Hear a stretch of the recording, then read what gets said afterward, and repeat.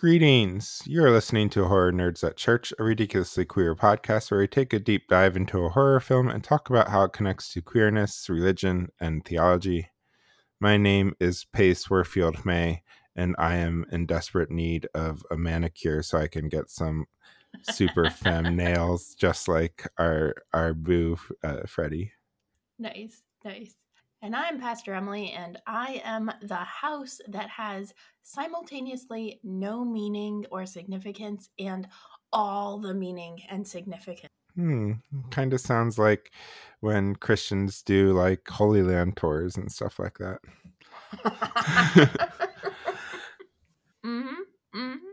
So, for those of you joining, this is our fancy retrospective episode where we look back at our entire season and basically mostly talk about Nightmare on Elm Street, but we'll talk a little bit about some of the other movies we watched as well. Before we get into that, though, how have you been? Reading anything? Watching anything cool? Tell me all the things. Yes, all the things. Life in our house has been a bit rough. As our listeners will know from the last episode, we had some family stuff come up. And so that is hopefully finally kind of starting to settle down now, which is really helpful. But I have finally gotten back into reading. I hadn't been reading. It had been really hard for me to read since the pandemic started. And I don't know what all that was about. I'm sure there's some psychological something.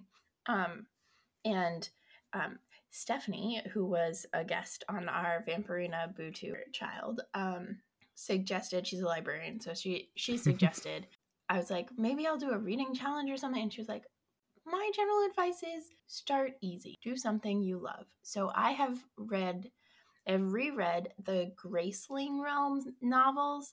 There are 5 of them now, and I am on the 5th one, which it's my first time reading and I absolutely love them. They are fun. The author is an author who did an ableist thing without realizing it in the first one and listened to people who wrote in and changed and adjusted how the subsequent book with that same character was so that it was not ableist, and it was like this really beautiful thing. And the current the main character in this book feels neurodivergent for sure, but possibly also coded as autistic, which I love because it's starting to be a more common thing. So anyway, I have been loving that. I also just watched Wakanda Forever, and part of the stuff in our household has been death, and so that was just like, knife to the gut. But it was really good to watch. And We're Here, which is like Queer Eye, but queerer and in drag. Yeah. On HBO. Yeah, it was I was surprised at how much I liked. I just watched 2 episodes. I was surprised. Did you see the Gettysburg one back in my old haunts? No, we were in Selma and Evansville, Indiana, were the 2 episodes that I watched. So cool. Yeah. I've only seen a few, but I definitely saw the Gettysburg. In fact, I think it was the Gettysburg one that made me decide to finally watch the show. I do like Shangela and Bob, but Eureka has always been not a favorite of mine from Drag Race for problematic reasons. So I have never watched RuPaul's Drag Race. You're probably better off for it. Yeah, and I have complicated feelings about drag broadly, and so I was a little bit unsure about We're Here, but they do it really well in a way that is really affirming for trans people. Yeah. So I was like, okay. And one of the things I will say about Drag Race as it is now, not as the journey it took to get here, which has been lots of problematic and pushback from various communities, including the trans community. But as it is now, it's much more. There are a lot more openly trans contestants and stuff like that, and they talk about gender and stuff in ways that just the early days of the show did not. So it's grown, which is good. Yeah. Although RuPaul is still like king of his fracking empire, so I'm not gonna get in there. But what about you? I've been okay. I said on the last episode's introduction that I would share this story on this episode, which is my computer.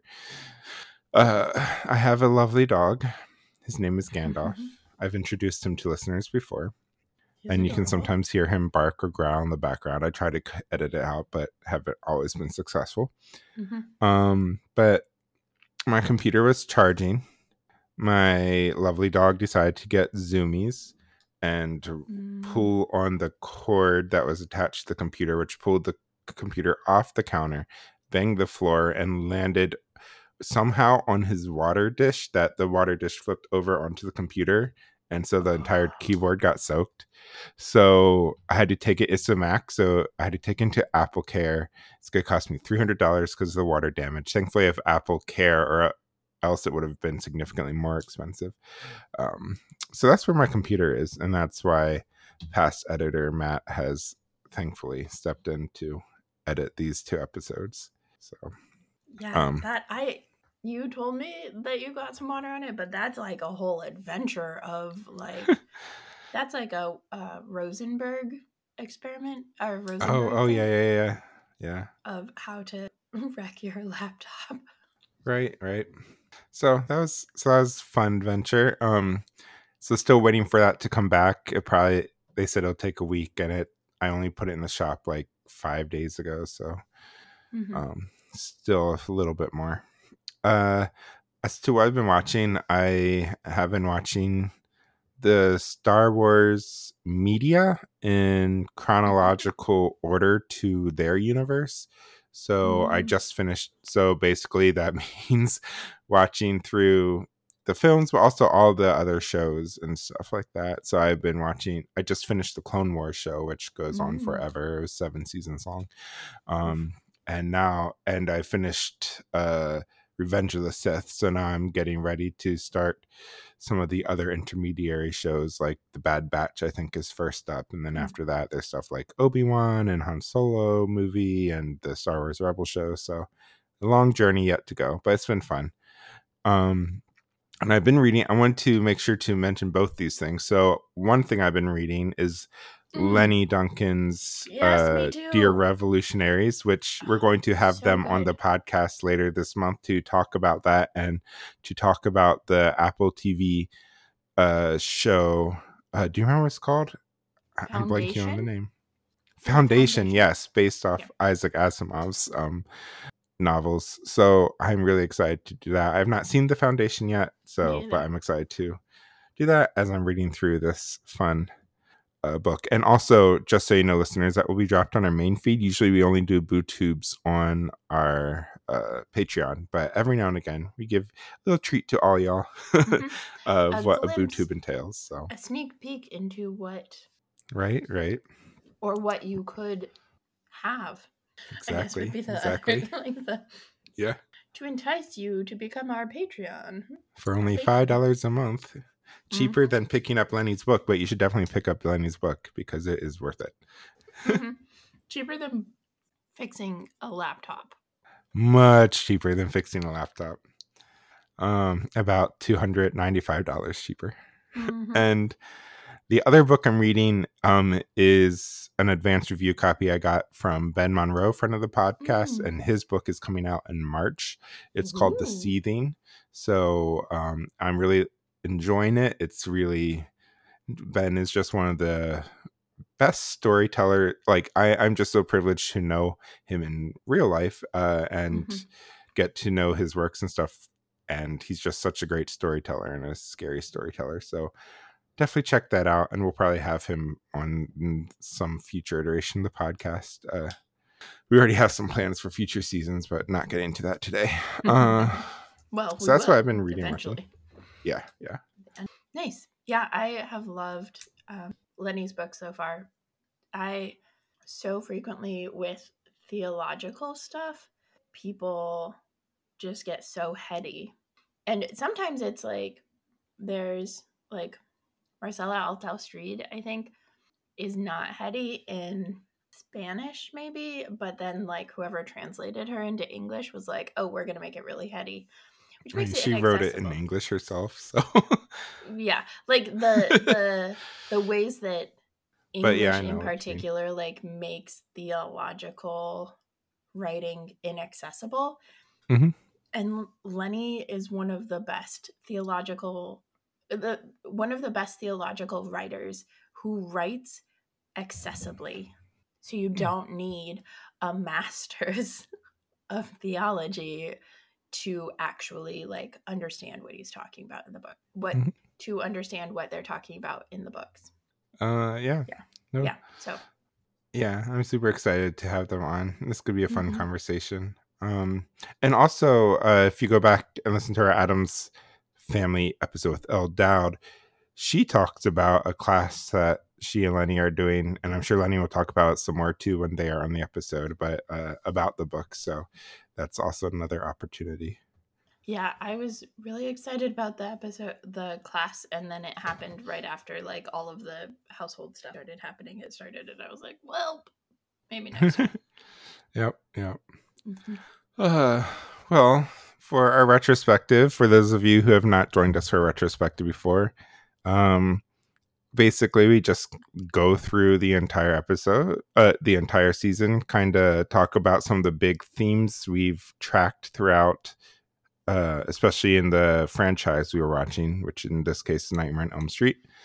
And then we rank the films, and then we'll put, but before we rank the films, or maybe in between ranking the films, we'll play a little game with Emily's one sentence summaries, and a few of mine, and then we end by giving y'all a list of the movies we're going to be covering in season 5, so definitely stay tuned for that, because we'll share all of Indeed. those and when season 5 will be starting. So Mhm. well, we've had a few themes that show up again and again in the Nightmare on Elm Street franchise. And so I guess we'll dive right in with the one that you referenced in your intro about theology of place and this weird connection to this house.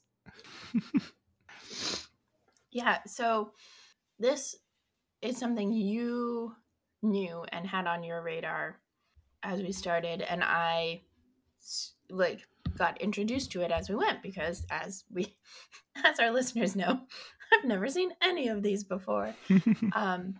And as someone for whom place is a big deal, in weird ways, it was interesting to me to watch it go from this just happens to be Nancy's house to now somehow it is Freddy's house, and all of the nightmares like circle on that one house.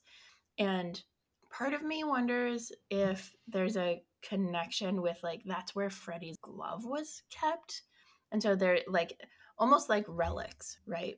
In the Catholic sense of like this is a relic from Saint Freddy, but because that's where it's kept, then that place itself also becomes holy. Like I don't think that Freddy is a saint. I don't think that like Yeah. anything he does, but like that sense of it is the fact of and the reality of his glove being buried, being kept, being stored, being like having its home be made there that makes the house that important. I don't know. I just made that up Yeah. just now. No, I like it. That's a good way to look at it, especially because it was his glove for sure. I was about to say his hat too, but no, his hat was pulled out of the dream by Nancy. I forgot, but yeah, I like that interpretation of it because it really makes no sense. The second one makes sense because it's literally a kid living in the house, so that makes sense to the connection. But beyond that, it's just like what. And then also this, but there's a few locations they keep returning to. So the house is in every single one, but then they also have the sanitarium, to use outdated language for it, where Mm. which was a setting of the third film, but then they keep returning to it because that's where his in the tower where his mom was allegedly locked over a break of some sort, a Mm-hmm. holiday season of some sort. Yeah, which is not Um, how that works, but right. So they keep coming back to that.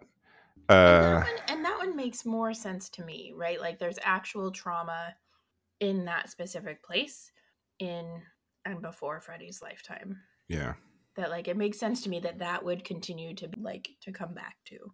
yeah. And then the other one is the boiler room, Mm. which is never fully explained. And like there are different explanations are given in the second film. Like apparently that's where he was caught and killed, I believe, which Mm-hmm. is why they go back there.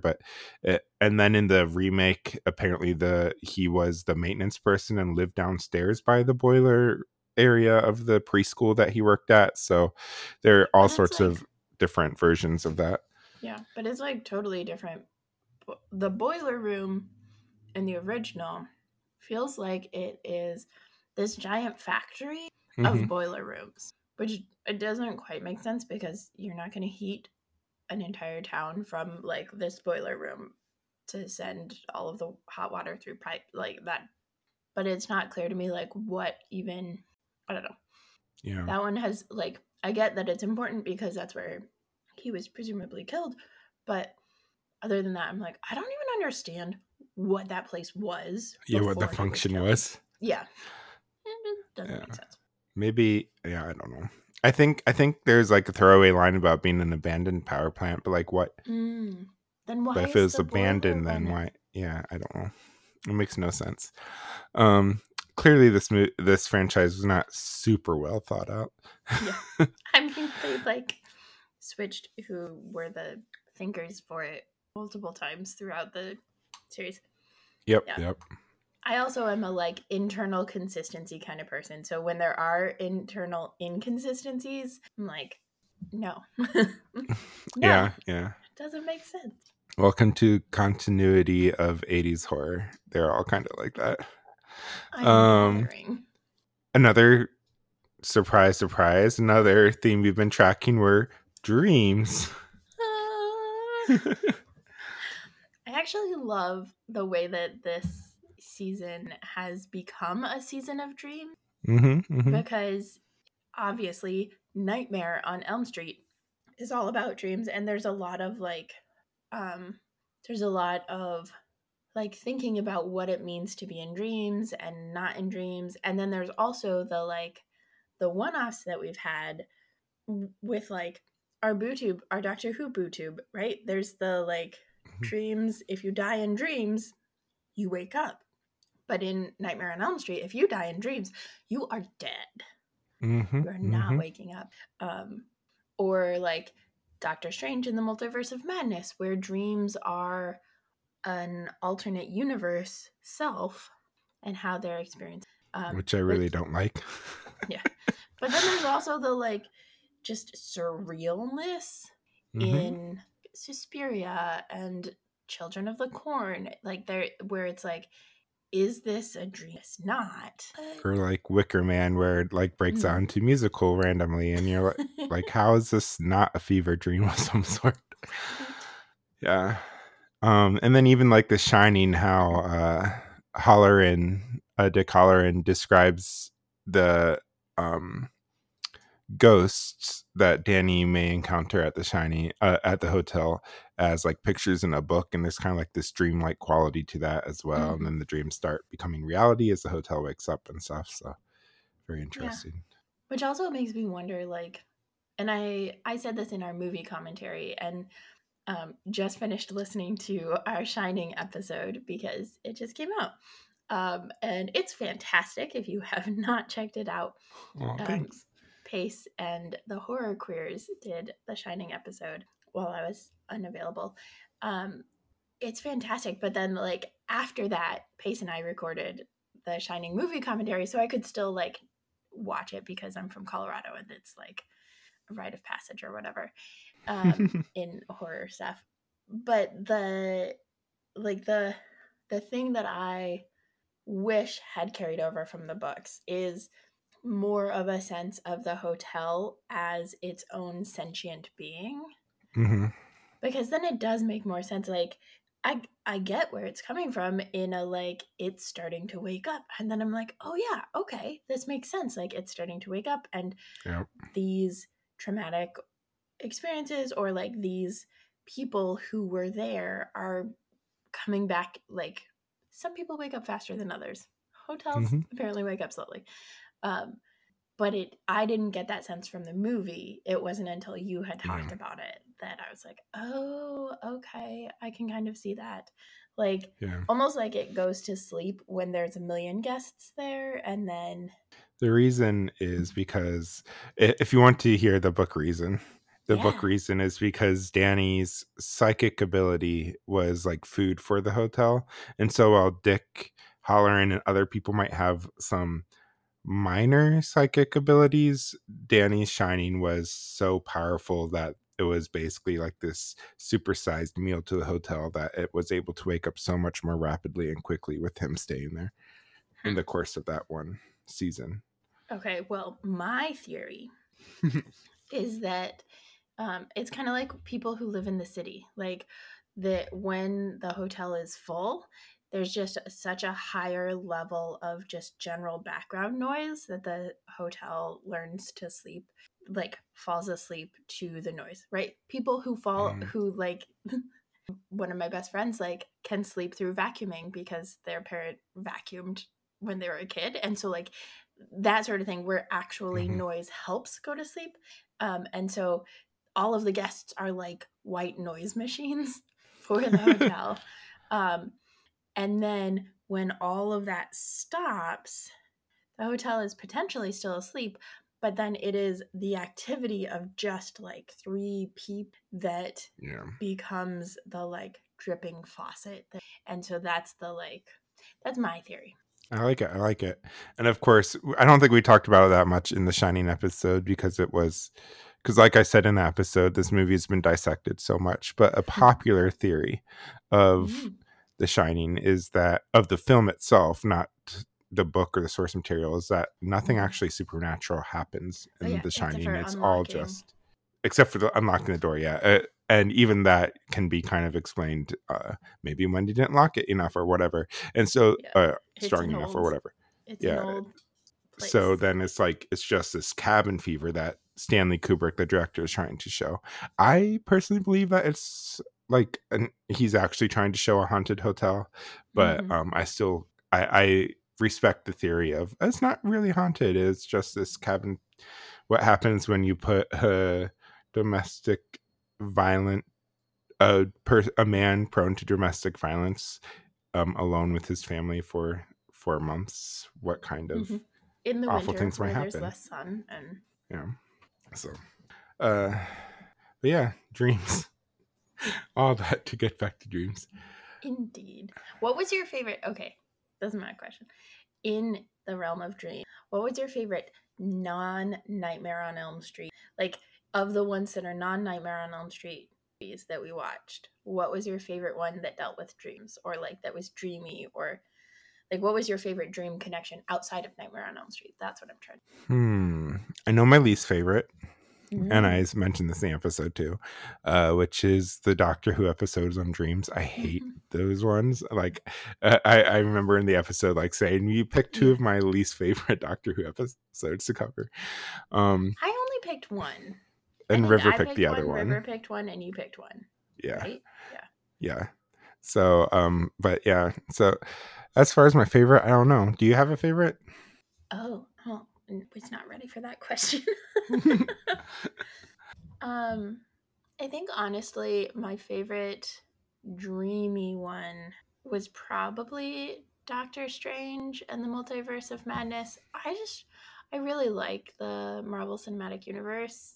I like it less and less, right? It's more and more conflated and harder to follow and easier to miss a key movie.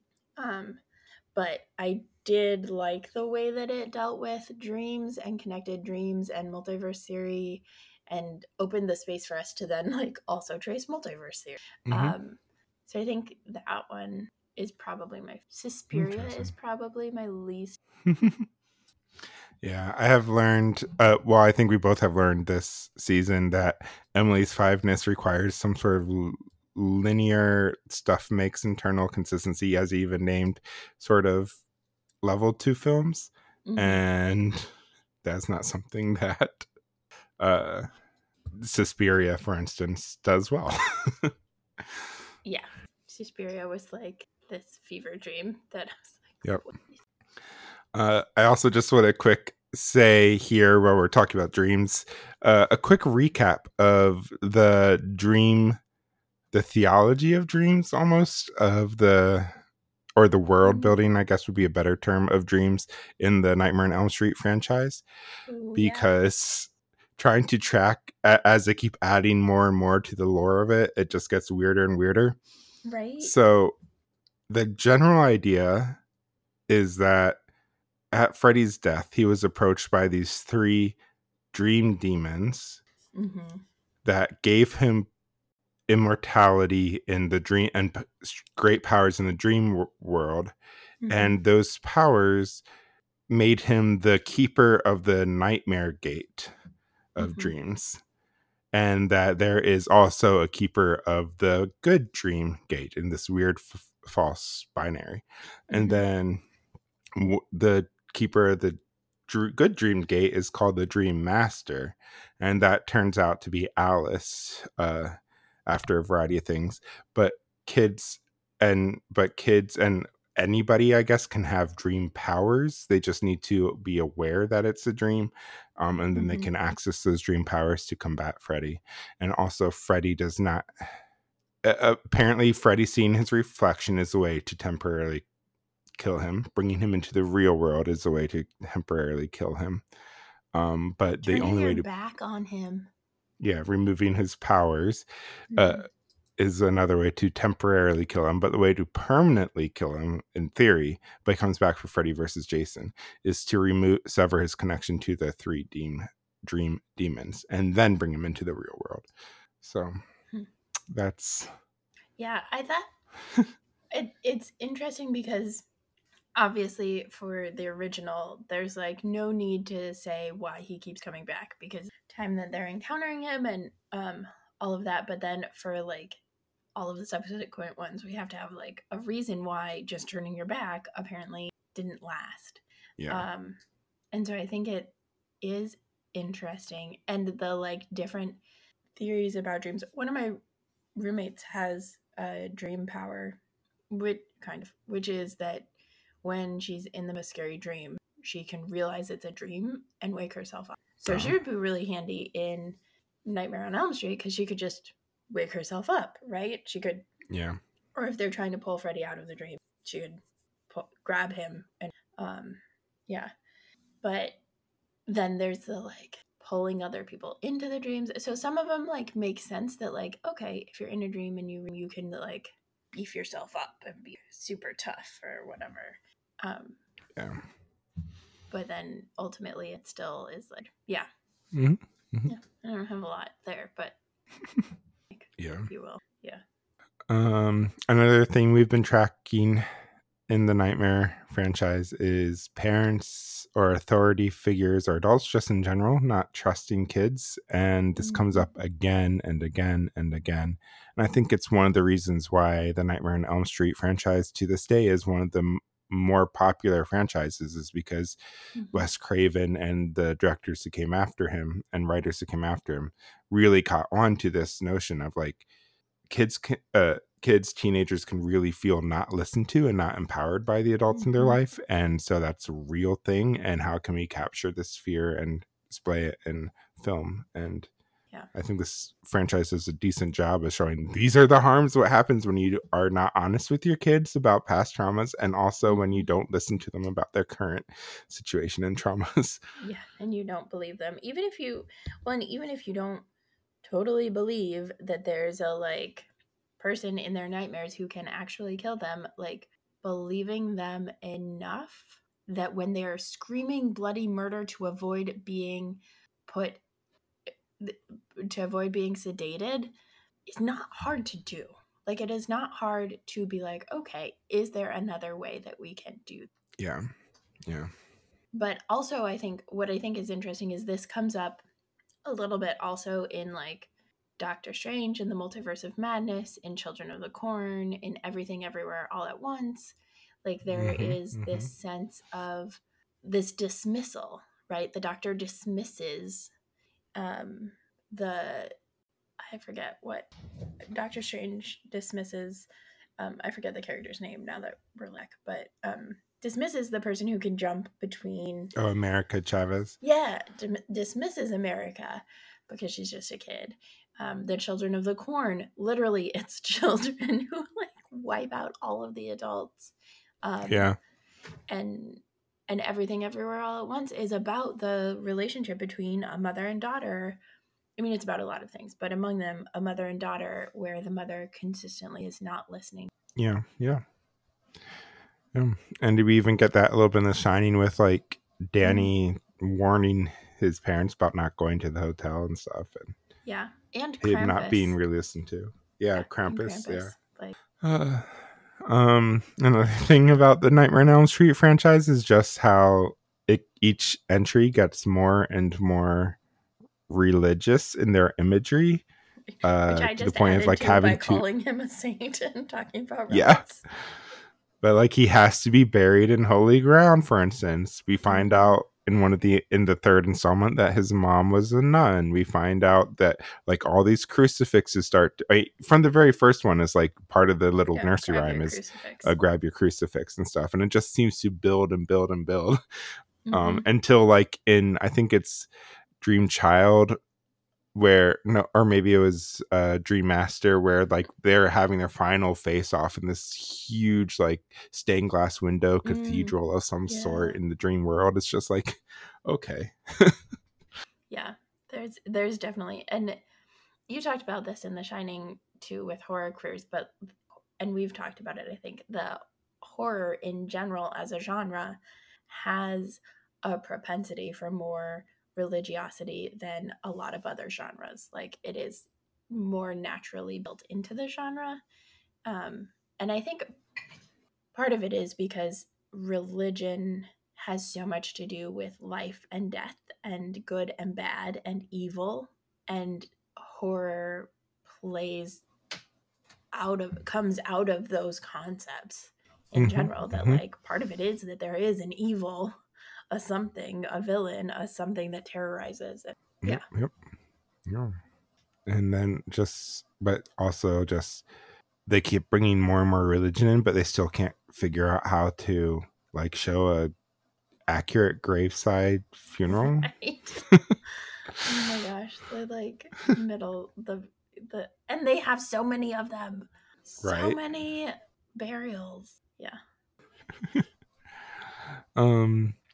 And then I also just wanted to mention, we've been teasing this all along, but like which continuity of the Nightmare on Elm Street franchise is which gospel, since there are 4 different continuities in this one franchise, and there are 4 gospels, or 4 canon gospels, I'll say, which are. So let's quick go over the continuities. There's the film continuity that starts with Nightmare on Elm Street, the original film, and goes through Freddy versus Jason. That's all one kind of continuity. There's the Freddy's Nightmares TV show, which has its own kind of take on Freddy. There's the 2010 remake. And then there is Wes Craven's New Nightmare, which is its own thing. Okay. That's helpful. Okay, here is my theory. My theory is that I think I want Freddy's Nightmares to be the Gospel of John for the practical purpose of it is the most like unlike the rest, right? It is the most out there. There's hardly overlap, really. Like, we covered the episodes that are actually like Freddy being the nightmare. But the majority of Freddy's nightmares are just completely unrelated to the other 3. True. So the other 3 are like the synoptics, and it's the Gospel of John. which then puts this is okay. So then I would like naturally do the like original series of films would make sense to be Mark because Yeah. they're the Makes sense. originals. But then it also gives a little bit of space for the later ones to be like the additional later additions to Mark, where like people were not happy with the way the Gospel of Mark ended, which is with the first witnesses of the resurrection like running away scared Right. and not telling anyone, which I was an totally just intentional thinking of that rhetorical too. end. I love it. Yeah. And so then like the extra movies are like that. Um, and then it leaves Luke and Matthew for the remake and the New Nightmare. And I think I'm going to say that the remake, the 2010 remake, is Matthew because Okay. it works so hard to quote basically like the movie version of quoting the originals, right? And Matthew is so much about like, look, this is where it comes from, like Hebrew scripture, and this, and like quoting all of the prophets and all of that stuff, and like taking it out of context and like not doing a great job. Matthew's my fourth favorite of the Gospels. So just for Hard clarity, saying, but yeah. So I think the remake is Matthew, and then the New Nightmare is Luke. And this one is the hardest to like place because there are some ways that it feels like the New Nightmare should be John because it tells the story from such a different perspective. But I already made the TV show John for other reasons. So the New Nightmare then becomes Luke. So the New Nightmare has some like has the same basic plot points, right, as the original stuff. Like there's the same kind of general concepts, but it also has a lot more. A it returns more to the original in that there's more women, and like there's parts of Nightmare on Elm Street that kind of get away from what Wes Craven was trying to do with the original, which was to not just have like helpless women, but like women actually fight back and survive, because not just because they're the like final girl or whatever. So I think there's some of that, and there's some that just like it gets at some of the injustice and stuff that like is embodied by Freddie, but also is just like in the space where like Nancy, the way that Nancy is treated when like Robert Englund like comes out and surprises her on the talk show as Freddie, and like she's been having scary experiences of a stalker and of harassment. And I think Luke as a gospel tries to get more at like economic injustice. And so I think Wes Craven's New Nightmare tries to get more at misogyny and sexism. Interesting. I like your take. What's your take? Okay. Similar but different. Similar but different. Okay. So Mark would be the original because Mark is the original gospel. And I agree. I was absolutely on the same page about like the post-resurrection additions to Mark, and maybe even the secret gospel of Mark and stuff like that are all kind of the later installments of the Nightmare on Elm Street franchise. I also agree that the 2010 remake is the Gospel of Matthew because it tries so hard to be like the original, but and also do its own thing, but kind of fails at both. Sorry, gospel writer of Matt. And then, but I will say there is something that makes me kind of want to call it the Gospel of John, just because the remake has the movie end with a final girl and final guy, and that makes me think of John's resurrection, where it's like, sure, the women see that there's an empty tomb and Mary Magdalene sees Jesus and thinks he's a gardener, but it's really the beloved disciple and Simon Peter who like truly discover the gospel. So it's like more of a men and women discovering Jesus's resurrection in John. So I feel a little bit of that for 2010, but I still think 2010 is probably Matthew. But here's where I disagree. I feel like the TV show Mm-hmm. Freddy's Nightmares is Luke, because we get this slightly different version of Freddy's origin story, his birth Mm-hmm. narrative. Mm-hmm. That's a little bit more expansive than the movies and showed in more detail. And then we get this entire like that other fits really episodes, well with the nativity in Luke. Yeah. right? And then we get these other episodes, which kind of make me think of Acts. It's like we're just going to follow all these other things, and Freddy shows up, but not like in person, because Freddy's already like resurrected into, So you've now ascended into cast heaven. Freddy like completely as Jesus. I got it. Yeah, of course, because we Makes get the sense. birth narratives and Yeah. all of these. Yeah. And then Wes Craven's New Nightmare is John, because it gets so philosophical, It gets so meta. Yeah.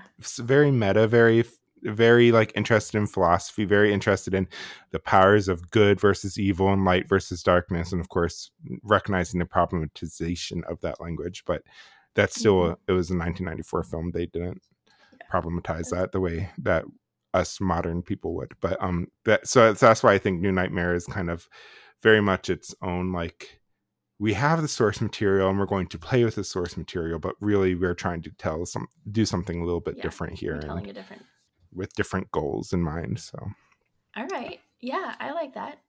I like both of ours. I think they both work. Me too for different reasons very well. I thought we were going to agree, but I like that we disagreed on two of them. It made it fun.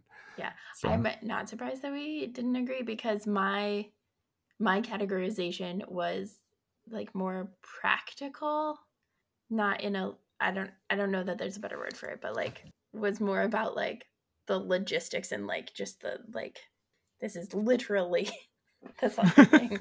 And yours gets a lot more theological about it, and I love that. I love that we have both of those. Yeah. And then the other thing I guess we've been tracking is multiverse stuff, because this shows up a lot too, surprisingly, with the first film, and then it just keeps coming back. So yeah, I thought that it was really interesting to like dive into the multiverse theory and the like, and there's more hints at it for the Freddy films, right? Like where there's like one more time. Yeah, so I think it's multiverse theory certainly is like more of a thing in some of the movies that we watched, but there's this like there's these different points in the Nightmare on Elm Street that prompt the question of like what could have been, like if a decision had been different, if Freddy had not been bullied as a kid, would he still have grown up in that same way? Those sorts of things that like spark that. But then there's like Doctor Strange in the Multiverse of Madness, and like the actual like dreams are glimpses into another multiverse, and America Chavez can like jump between them, but also like she just doesn't have another self in another multiverse because she doesn't dream. And then like Everything Everywhere All at Once is this like split, but also this like almost Sense8 style, you can get the skills of other selves and pull them in by doing weird things with butt plugs. Right, but like each of those is very like those two are like very different ways of experiencing the multiverse, because like one is going out into the other multiverse and one is pulling the other multiverse into the current universe or the other. And the Everything Everywhere multiverse also is a very deterministic multiverse theory, in that like every action we do branches off multiverses and stuff like that, which is kind of an interesting, fun way to look at multiverse. Whereas the Marvel Cinematic Universe's multiverse never, it just is basically these multiverses exist and they're all different real, but it doesn't like explain how they branch off from one another or those kind of things. Yeah, well, and especially when you take into account in the Marvel Cinematic Universe like Loki and that whole like that show path of like trying to keep the multiverses from branching off, but then also the What If series as like spoilers in some ways creating other universes. Yeah. and the most recent Spider-Man No Way Home as well, which has a whole bunch of multiverse stuff in there too. So I have not seen that one yet, but I think you'd like that one. It's interesting. Mm-hmm. Yeah. So But I'm curious too if any of our listeners have like particular theories on like theology of place, dreams, multiverse, mhm. which one is which gospel. Yeah, Definitely let us know because I'm just super curious now. I would love to hear that. Yeah, yeah. Um, and then I guess before we get into ranking, we'll start with ranking the non-Freddy films. But I did say that I would talk a little bit about Freddy versus Jason versus Ash because it is the last film canon continuity of Freddy media. And so Mm-hmm. basically, Ash is from the Evil Dead franchise, Jason from Friday the 13th, and then Freddy, of course, from Nightmare on Elm I Street. don't even And know the Evil Dead at all. yeah, there's a new movie coming out this year, so we might have to find a place to squeeze it in maybe one day. But Evil Dead franchise is fun. Ash is the protagonist. He's kind of one of those like heroes that is meant to be like an asshole, and yet so you're like Like you're not Deadpool. necessarily supposed to be like rooting for him because he's like openly a brash jerk and womanizer and stuff, but he's like and like the film critiques that as Mm-hmm. he's the hero. But then of course all the people who watch the movie years later are like, oh, he's so cool, he's my role model and he's the real hero of the franchise. So there's that kind of tension there Interesting. with the character of Ash. But Okay. yeah, so Freddy versus Jason versus Ash, it was a comic book series that ran from 2007 to 2008. It's pretty fun. It's hard to find if you like single issues go for sale at wild prices on eBay and stuff like that. Hmm. But basically, short summary is the survivors of Freddy versus Jason, the two teens, Mm-hmm. go back to Crystal Lake, where That seems surprise, like a surprise, brilliant idea. Jason is not dead and he murders them. And then but we find out that Freddy is still alive, but his consciousness is now trapped inside of Jason. And so Freddy poses So as Freddy and Jason are basically the same? more like Or like an internal warfare? an internal thing. Yeah. Okay. More of an internal like warfare thing. So Freddy again poses as Jason's mom to get him to find the um Necronomicon, which is the MacGuffin of the Evil Dead franchise. And so Necronomicon is a book, Okay. a powerful About book death. that supposedly is able to raise the dead from life. And a MacGuffin is a term used in film to say basically the thing that makes the plot go. So Gotcha. Thank you. so the Necronomicon is the thing that keeps showing up in Evil Dead.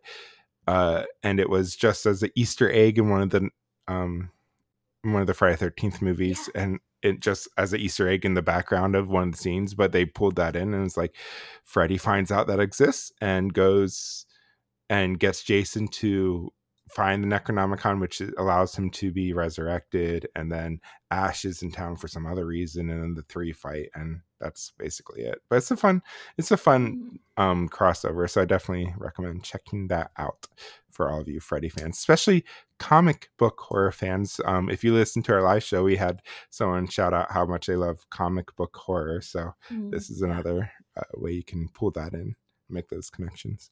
Mm-hmm. Okay, you ready to rate our non-Freddy films? Yes. Are we doing the one-liners for these or just the... No. We'll do the one-liners, but the one-liners will be in between the rankings. Okay. As a little game we play. Okay. Also, I changed the order, so...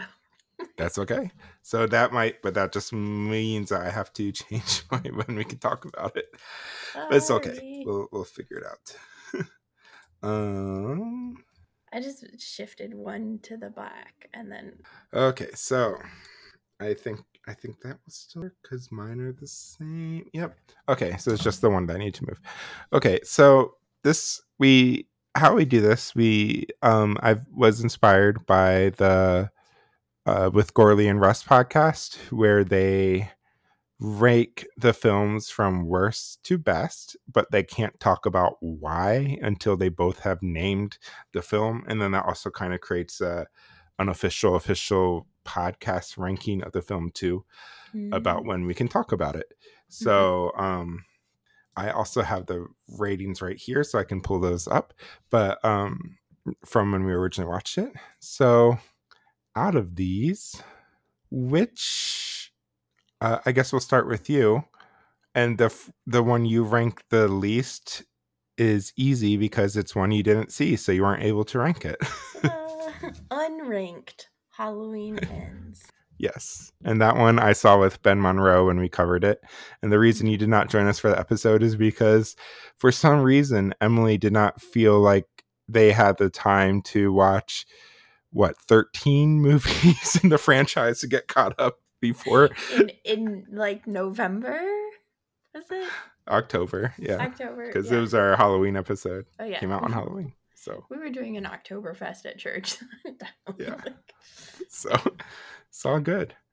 My least favorite is Hocus Pocus 2, and I can't talk about it yet, but there we go. Solid choice. My actual least favorite was Suspiria. Ooh. And my second was Doctor Strange in the Multiverse of Madness. Ooh. We're like really different on this. I think the last season we were pretty similar, partly because it was Twilight. So we'll be pretty similar on our Nightmare on Elm Street, spoiler alert, but for our one-offs, it's very interesting how different we are.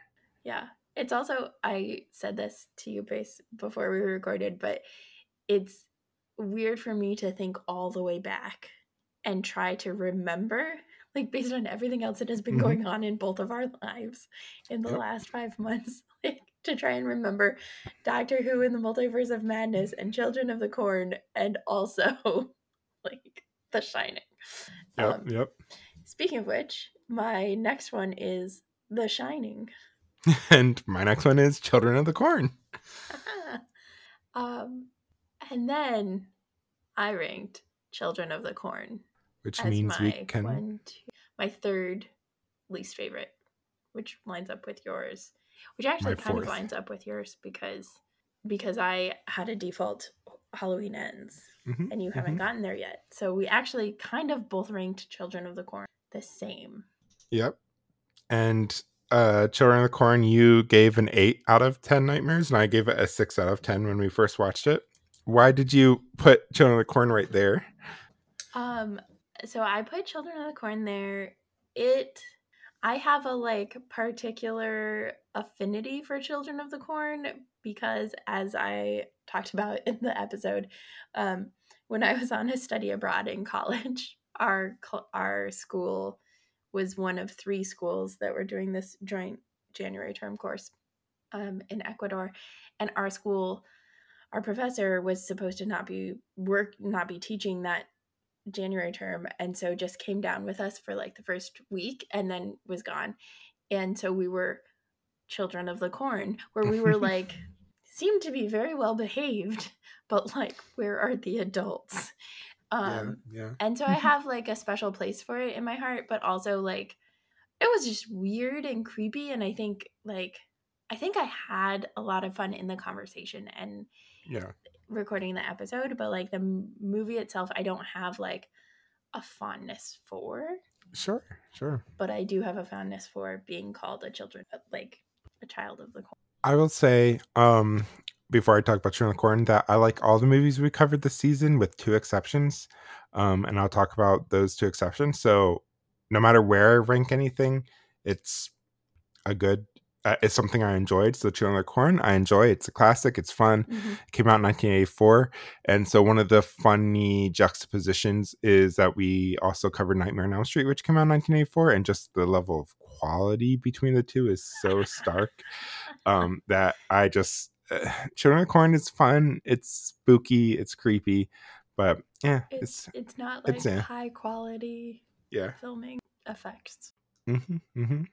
So there we go. And then for this ranking, I ranked Terror Train next. Terror Train moves around a lot on my ranking, but have not ranked it yet. So then I ranked Hocus Pocus 2. Which we can now talk about, and which I can say is one of the movies I hate. This is my surprised face. Yeah, I mean, Bette Midler really is the ruining of the Hocus Pocus franchise for me at this.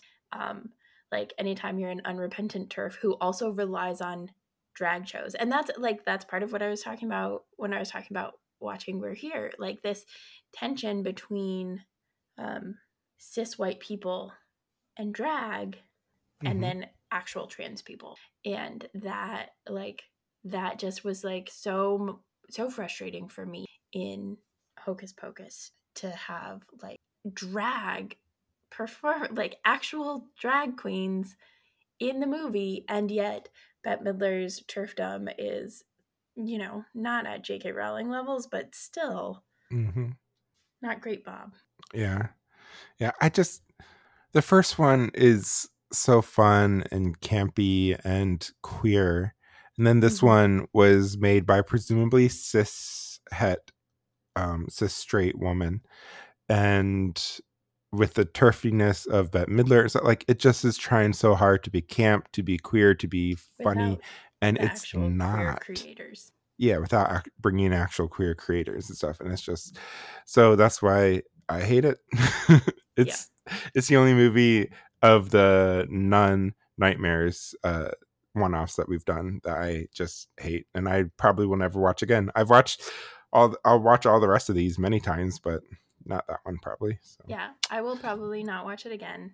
And the only like good thing to come of it was Kay and I did for our Nerds at Church podcast episode for last week, so it will have come out like a week and a half before this one comes out. We did a deep dive into salt, and so I got to talk about Hocus Pocus and the Salt Circle, and then also the like Roomba that comes in and cleans it up and frees them. I mean, I will say there are cute moments that were genuinely funny and stuff still. Yeah, but and I think part of why I put it higher up is one of the things that it does do is it shifts from an almost exclusively white cast to a young Black girl protagonist, and she is great, and I love that part of the plot and story development of like her being a witch and like realizing that she's a witch, and also like the connection of community and coven, and like the reliance on not just herself but other people. But then also making a Black femme gay man be the person who is responsible for bringing the witches back and tricking her and all this stuff. Yeah, that again, not great, Bob. Right. So, moving on from Hocus Pocus 2, though, this is where I would rank Halloween Ends, which means we can talk about it. But since Emily hasn't seen it, can't say much about it other than it was a middle of the road one. But I still enjoyed how it ended the franchise, ended this iteration of the Halloween franchise. Because as we know with horror, Michael Myers will always be back. He won't stay dead for a long time. What is your one-sentence summary of Halloween Ends? I didn't have one because I wasn't doing one-sentence summaries at that time. Well, consistently, whereas you were the one mostly doing them. True, Wait, do I have one? I do have one. Okay, tell me. Happy endings can happen. Aww. Cute. I have no idea what that means, but I love it. Yep. Yeah. Is there anything else you want to say about Halloween Ends? Okay. So now we're on to number 6, from worst to best. Yes. So this one I did Terror Train. So we can talk about Terror Train. Indeed. I liked that David Copperfield was in it. Like, I thought that was a fun and cool way of doing like a magic show kind of thing.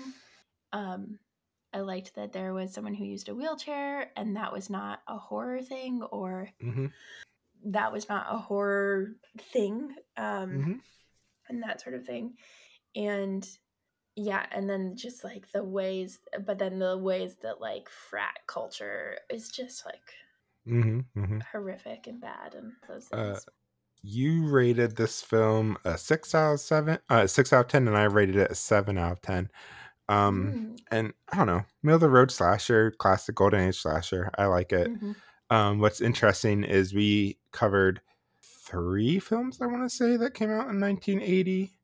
This is one of them. The Shining is one of them. I was gonna Maybe say it's we've just had a those lot two. of 1980s. That's just So, like the genre Shining for and the this time. one were the two that came out in 1980, and just how different those two films are, even though they came out in the same year. Uh, Yeah. but also, part of that is the genre of slashers just being its own weird thing. But Yeah. And this was my first real slasher, right? Golden Age slasher, yeah. Yeah. Because Nightmare on Elm Street would be post Golden Age. That would be like Bronze Age or whatever. So, Oh gosh, do they really go that? I just assumed that Golden Age slasher was like the golden age of that. I didn't realize there was also bronze. Is there silver well, slasher, platinum it's slashers? yeah. No, so Ugh. Golden Age slasher probably begins around. You can debate where it begins, but Texas Chainsaw Massacre, Black Christmas, like early 70s, and Hmm. really kind of hits its height in the early 80s. And Okay. then Silver Age would be basically beginning with the Friday the 13th franchise from 1980 through 1984 ish, just a short window of time when Friday the 13th was king at the box office. And then Bronze Age would be when you start bringing in supernatural elements to your slashers with things like Mm. a dream demon or like a doll that is brought to life Chucky. through voodoo, such as Chucky. Mm. So that's Interesting. Bronze Age. And then you would say that the Renaissance of slashers, to use like a Disney Renaissance term, would be with Scream in 1996, and when slashers brought their comeback. So Huh. Interesting. yeah. That's information I had never knew I know. With things I never knew, you never knew, to quote Pocahontas. So then I guess after Terror Train for you would be Wicker Man for me, which you have Mm. not yet ranked, so can't talk about it yet. Okay. Speaking of Wicker, is this the 5th or the 7th? I'm counting up This or would down. be 7 for, I don't know.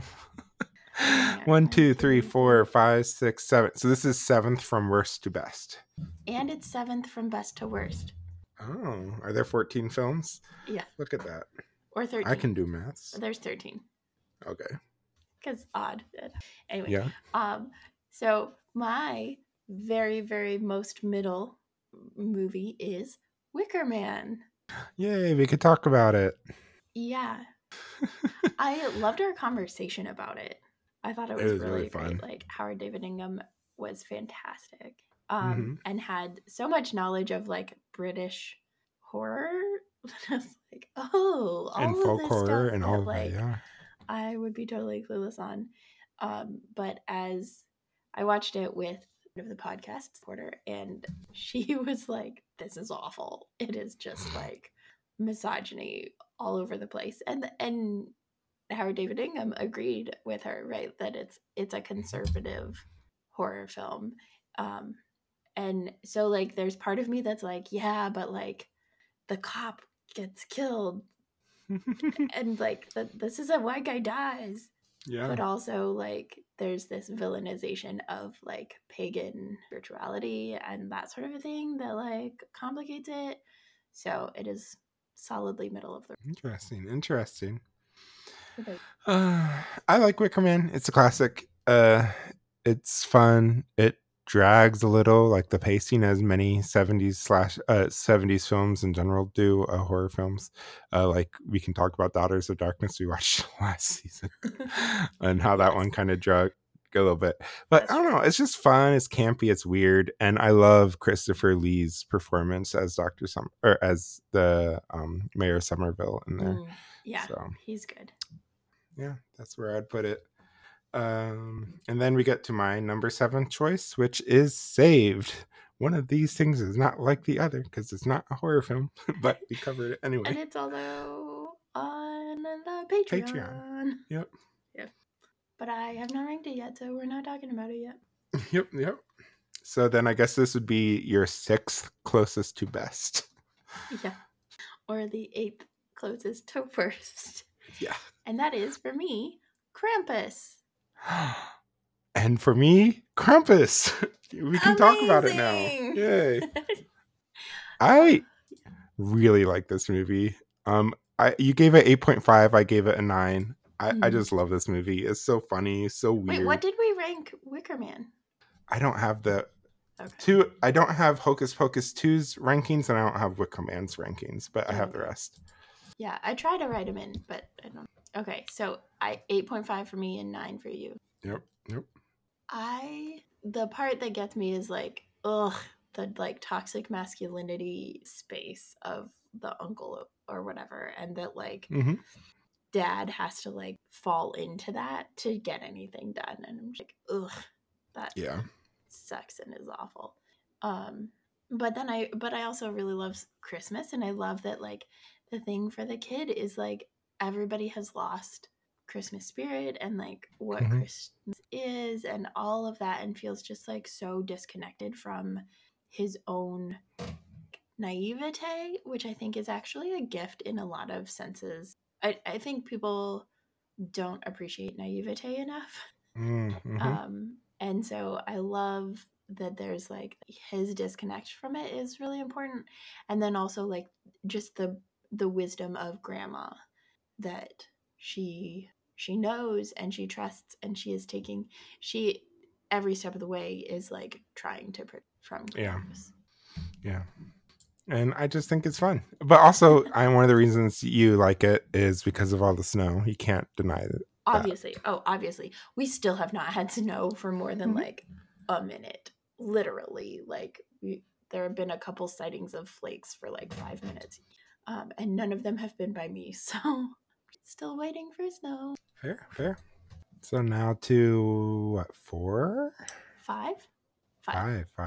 I can count. I can do math. I picked Doctor Strange in the Multiverse of Madness, which we can talk about now because I ranked it very low. Why did you rank it very high? I guess we'll start with that. I really love multiverse. I love multiverse theory stuff. So anytime we get to talk multiverse, I'm here for it. I really like America Chavez. I first encountered her. I got into the new Ms. Marvel comics a couple years ago, and then saw that there were some like Marvel Rising episodes on Disney Plus that had the new Ms. Marvel, Kamala Khan, and so I was like, oh, I'll check them out, and that's where I encountered America Chavez. And so I encountered her in the context of a predominantly BIPOC cast of superheroes, and I was like, yeah. And so like I'm always here for that because the MCU is so pale and male and straight. And so I was just like here for it anyway. And then also I just really like multiverse stuff. I have not seen WandaVision, so like the whole thing with Wanda, I was like, which is like, you know, the main plot. But I loved how they did the multiverses. I loved the like paint splatter verse, all of that stuff. So. Oh, so here we go. Evil Dead connection, because we were just talking about how you don't know anything about the Evil Dead franchise. Is Bruce Campbell was in that, and Evil Dead, and he was in Doctor Strange, and also Evil Dead was directed by Sam Raimi, who directed Multiverse of Madness. Oh, who was he in? He was the street vendor who. Oh yeah. And he's also the guy who plays Ash, the main protagonist of Evil Dead. So. Okay. In that. So yeah, I rated this low. You gave it 6.5 and I gave it a 7, I want to say. But I rated it low in my own rating just because I feel like there was a time when I was really into the superhero world building movies and stuff like Mm-hmm. that. That time has passed a long Mm-hmm. time ago, actually. I don't think I've really been into the MCU or anything since like the 2015s, 2016s. I think the Mm-hmm. last one that went to the theaters to see with like joy at seeing and excitement was Black Panther. Mm-hmm. And since then, like all the rest of them, I would go to the theater to see out of obligation, which isn't a great reason to see a movie. So, Yeah. like, that's kind of where I feel on just the Marvel Cinematic Universe. It's so cheesy. Yeah, it also tries to take itself so seriously. And it's just like, Mm-hmm. and Doctor Strange is just one of those characters that is just, I don't know, he's like a stuck up, self privileged cis white guy. Like, just uh, I like America Chavez and stuff. I don't like Mm-hmm. what they did with Scarlet Witch. Yeah. So yeah, just a lot of love hate there with MCU in general, and then this movie in particular. So Yeah. I think I have reached the point where I am not interested in intentionally following the continuity of the universe. And yeah, that's like I didn't go to theaters, but I did watch some of the movies out of obligation to try to be able to trace it. And like there was one time where I like went back to the beginning and watched like Agent Carter and did the whole like chronological watching. And it was fun at the time, and I will not do it again the way that I will do it with like Star Wars or learning like where I rewatch some stuff a lot. Um, but there are and we just watched Black Adam a couple weeks ago, and that's a DC comic, and it's there's just this space that like they're now trying to make movies where like they don't have to explain who characters are because their assumption is that you are only watching the movie if you know who the characters are. So like the Justice Society slash Justice League or whatever were in Black Adam, and I was like, who are they? Like I don't understand what all. I haven't seen Shazam. I don't know those parts. It was a good movie for the most part. It was a good movie on its own. oh, I Um, disagree 100%. I thought that was an awful, awful movie, but I'm I also a DC fan, so I have a more of a yeah, stake in and DC. I'm So just like there for the actual like what is happening and the like anti-colonization and the like critique of colonialism that like you don't care what's happening until somebody threatens your power, okay. um but so that for me in Marvel Cinematic Universe comes to play in I will watch Black Panther, and I will watch like the shows with the superheroes that I like Spider-Man mm-hmm. maybe. Particularly, I like the Miles Morales Spider-Man, but like those sorts of things where like there are certain ones that I might watch, but I'm done watching just like the blanket Avengers Fair, movies with fair. lots of people that I'm not going to follow all of the things, and they're not going to introduce them or remind me So what happened before. what you're hearing, listeners, is we probably won't do a season on the Marvel Cinematic Universe down the road. uh, I we think never I say think never, I but could be convinced to do it for a podcast, but I will not on my own. right, right. Well, one. So this is number 5 for me, I guess, would be Adam's Family. Mm. Interesting. So then the fourth, counting down to the best, is for me Adam's Family. So now we can Yay! talk about it. There are Which is a couple that so were just weird like way because off. the way you rated this a 6 and I rated it a 7. So it's like significantly lower. This is one of the lowest ones you rated, and yet it's one of the highest ones on the. I mean, I think whenever I'm doing the like ordering of things, the ones that are not like as trippy, inconsistent horror films are always going to be a little bit higher. Um, but also, but also, it's just a like I love talking to Elle, and she's great. It And was a so, really good conversation. um, yeah, they are always a fun guest, and so I just like it's always gonna kind of mess with how I remember things, especially. Mm-hmm. Yeah. And I just love the queering of conventional cis normativity family, what Mm-hmm. that's supposed to look like when we have the Adams Family. Yeah. So it's always a perennial favorite of mine, and it's a nice gateway film for young horror kids to get Mm-hmm. started on and fall in love with horror, kind of like Vampirina was for a gateway Yes. TV show for a certain. What is their age now? Certain, What is their age? almost 5. 5 at the An end of almost March. 5-year-old of Emily's life. So Yeah. Yeah, and I think uh, like there's also just like the cultural aspect of the Addams Family because I hadn't ever actually seen the Addams Family. So I watched the Addams Family Values one before watching the original. But because I hadn't seen it, but I knew some of the cultural stuff with it, and so that that helps, I think, me in my own like affinity for it, and like, okay, I get what we're talking about, and I'm really excited to watch Wednesday. I have not yet watched it, but I think we will probably. I mean, it's a little complicated because of Tim Burton's involvement, but Oh, we'll I get didn't there. realize he. Yeah. Tim Burton, do better. You just need everybody to. It's Right. not that hard. I mean, it kind of is hard, but we're all trying. I mean, it's not hard to like do better about racism and pretending like people of color can't be in Yes, that's true. that much is aspect. true. A lot of things, yes, it's hard to do better on. That it's like Bette Midler True. and turfdom. Do better. You can. It's easy. It's really not hard. Yeah. Anyway.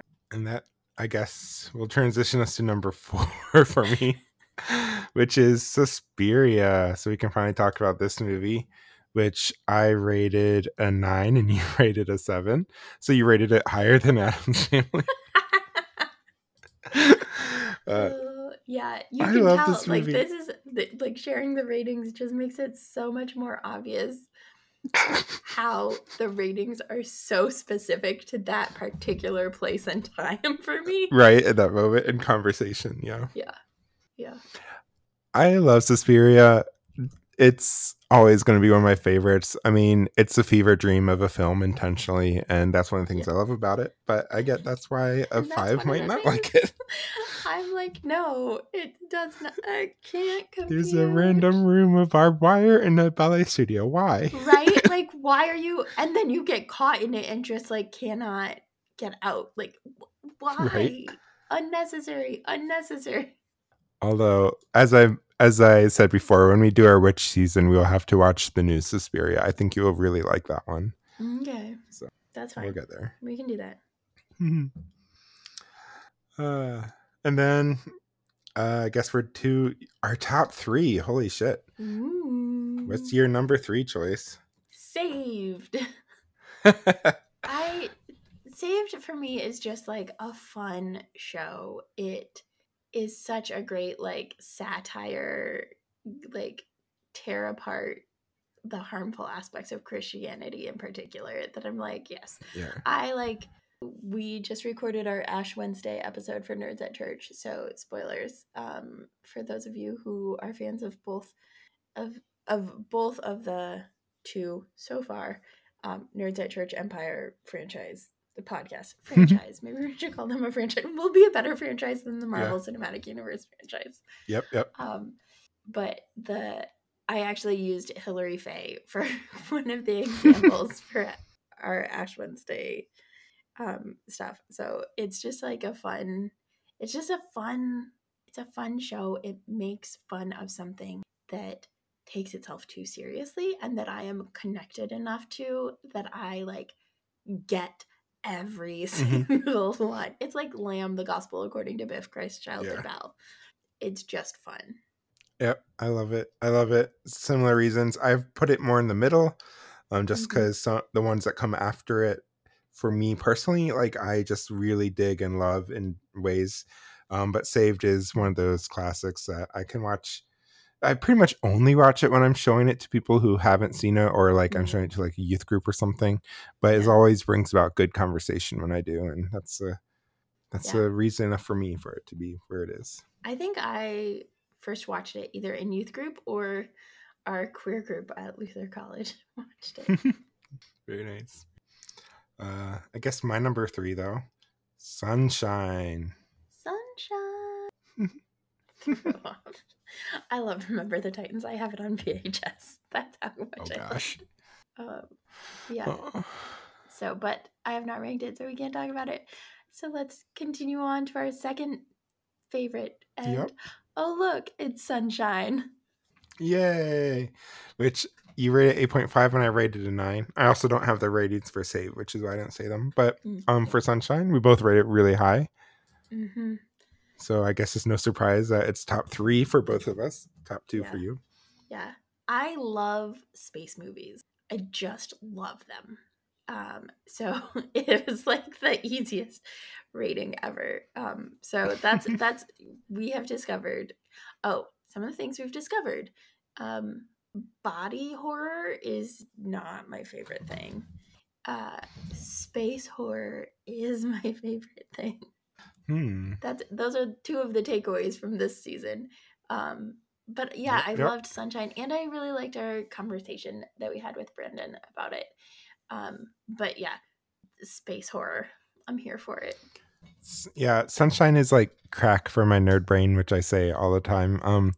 Space, of course, is a big thing in my life as well. What? I love it. Space?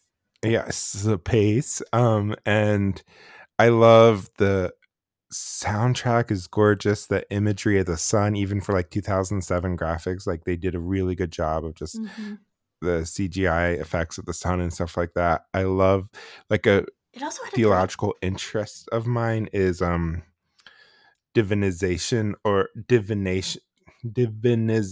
theosis, where it's union with the divine, and that's kind of a theme of this movie. So I just love it for all those reasons. Yeah, and it has a fantastic cast. Right. Which I like didn't know until we were watching it, and maybe also partly until we were talking about it in the background. But, I love it. Yeah, it's just so good. I just love space, and I love space. Yay! I feel loved. My number 2 is The Shining, which we can talk about. And so for all of you listeners who are joining us after listening to our Shining episode with Horror Queers, this comes a part where you get to finally hear Emily's opinion on The Shining, and maybe you'll walk away from this podcast and never return because of how low they rated it. I mean, okay, full disclosure, I changed the order while we were recording. Originally, The Shining was last.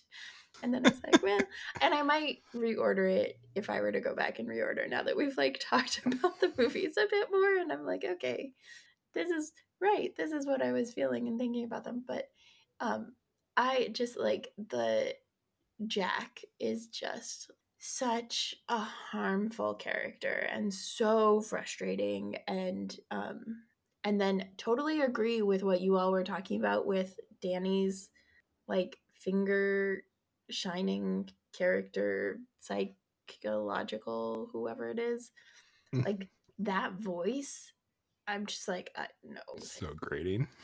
Yeah, so it's just like a lot of that sort of thing. Or like, I mean, the story is basically the story of watching a woman stuck physically and emotionally in an abusive relationship. And it's just like that is horror, but like the perspective that was given for it didn't feel like the kind of horror that like Get Out is, right? Where Get Out is like the horror of racism shown in a very clear way versus the horror of racism just like playing itself out naturally. Like I think it would have been different if a woman or a domestic violence survivor had made the movie. Sure. As opposed to someone who is the perpetrator of violence who made the movie. Yeah. Yeah, I agree with all that. Except I don't think the interesting thing is the book is so markedly different that I don't know. I wonder what would happen if someone took the script Kubrick had and was a survivor of violence and edited it and created something, as opposed to like taking the source material, because the source material is so different. But for me, I rank Shining high because I think we said this in the episode, like it is a cinematic masterpiece in how it is shot. It is so That's beautiful true. to watch from beginning to end. The steady cam, like the heavy use of that, just following Danny around. Like it's one of those Danny biking films that, around is like one of the best. right? But like it's one of those films that truly, truly gets the setting as a character itself and using that to Mm-hmm. like create atmosphere and heighten the suspense and Mm-hmm. dread in a way that it's very hard to do just visually. But Mm-hmm. like Kubrick is one of those directors that just visually is very much is able to get it, and that's why he's able to put that on screen now. And also I still find Shelley Duvall's performance just one of Mm-hmm. the most Yeah. iconic performances of horror ever, and I just Yeah. love it She still did. to this day. So Yeah. And that's why I rate it for me. I think the other piece is I think there are ways that it could have been even more the setting as horror as like part of the horror, as I said, by making it clearer that the hotel Yeah. was Well, like a character. Um, what's interesting though, I was just gonna quick say though, is what's interesting is that the setting as horror is only told visually, aside from that very little bit of expositional dialogue that um Dick Halloran's character that Dick Halloran says in the beginning. Aside from mhm. that, like it's only visual, which I feel like is such an interesting way to tell a story as opposed Mhm. to connecting the dots and like having to verbally say this is why the hotel does this or that Yeah. kind of thing. So Yeah. I think there are like a couple places where they could have hinted at it a little bit more in the sure, dialogue, sure. but the the thing that like was the most annoying to me that I commented on I think a couple times in the movie commentary was the music. Like, you're not supposed to actually really notice the music in like the soundtrack. It's supposed to support the emotional stuff that's happening, but you That don't is one theory, necessarily yes, but that is not notice the it. only theory. Okay. In this, I noticed it multiple times because it gave a false sense of suspense. Like it built the suspense and then nothing happened. And I was just like, I'm here for you build the suspense and then something suspenseful happens. But if you're just going to continuously like build the suspense and nothing happens, and then every once in a while build the suspense, something does happen, it distracts from the horror elements for me, and it Mhm. makes it harder for me to be present in the film Sure, itself. sure. That's So, fair. That's fair. For me, I feel like it is a disorienting quality of the mm-hmm. soundtrack, which adds to its suspense for me because I feel further disoriented as the hotel is a very disorienting place. And we have established that I Kind of am like not. Suspiria. I was going to say, and we have established that I am not a disorient me as horror kind Yeah, of yeah. fan. Fair. Yeah. Yep, yep. But I guess this brings us to our number one, which we both can agree on, and I love this. So we can say it at the same time, even. Everything, Everything, everywhere, everywhere, all at all once. at once. Yes, Uh, I love I this rated this an movie. 11. You rated this a 7.5 that you thought could maybe be moved to a 9 if you watched it again. Yeah, yeah. And I have not watched it again, unfortunately. Um, but I definitely am feeling the 9 vibes. I just like the beginning, I didn't know what we were watching. Like I didn't know the premise of it or Hmm. anything. And so I didn't realize it was I think I forgot that it was like gonna be multiverse theory stuff. And so I just like wasn't was not properly prepared for it. But Yeah. the more I like think about it and like keep going back to it and all of that stuff, I just yeah, it's Yeah. fantastic acting. Like Hmm. Hmm. ugh. It it is probably top 5 movies of all time for me, like Mm. easily. And like I rated it an 11 out of 10. I rated it Yeah. an impossible rating because it's just that good for me. And all the reasons back in the episode, I'm not going to repeat them here, but just I love it. Everything about this movie, I love it. Mhm. I love the googly So eyed rocks. right. They're some of my favorites. So there you have it. That's our ranking of our non-franchise films. So Ta-da. 2 quick games. The first game is which movie does Emily think that they got the highest jump scare ranking for? Yeah. I think I know it was unexpected. Like, part of me thinks it was Freddy versus Jason, but part of me thinks it was also like, I don't know, Saved or some like ridiculous like the Addams Family. Saved, Yeah. you did get one. So Saved did not go 0, but you did get a jump in there. But the highest jump with 2 full jumps and 3 half jumps was the Nightmare on Elm Street remake. Oh yeah, because it was just like the iconic scenes from the first one and jump scares. That was like what the movie was, right? Yep. And then I'm not quite sure how to count half jumps. So somewhere between Children of the Corn and Nightmare on Elm Street 3 is your second most jumpiest, because Children of the Corn got 1 to 2 jumps and Nightmare on Elm Street 3 got 1 jump and 3 half jumps. Oh, so Nightmare on Elm Street would be more. Half jump is like if I had is usually if I had been paying a little bit more attention or been a little bit more like caught up in it, it would have been a full jump. But I wasn't, so it was a half jump. Is usually what the half jumps are. There we go. So Yeah. and I got a jump for one film. Yes. I don't remember what movie it was at this point. Shoot. I remember. But I got a jump for one. I think it was Krampus. It was Krampus. Yeah. I got a jump for Krampus. So. I loved that because you like never get jump scares. So, but also, as we determined, Nightmare on Elm Street is not much of a jump scare franchise. So, so most of the films you got either no jumps or a half jump. A few you got 1 jump, and just only like 3 you got over 1 jump. So, yep, very impressive. Yeah, so you're learning well, my horror Padawan. Well, and we'll see how it comes in our next season.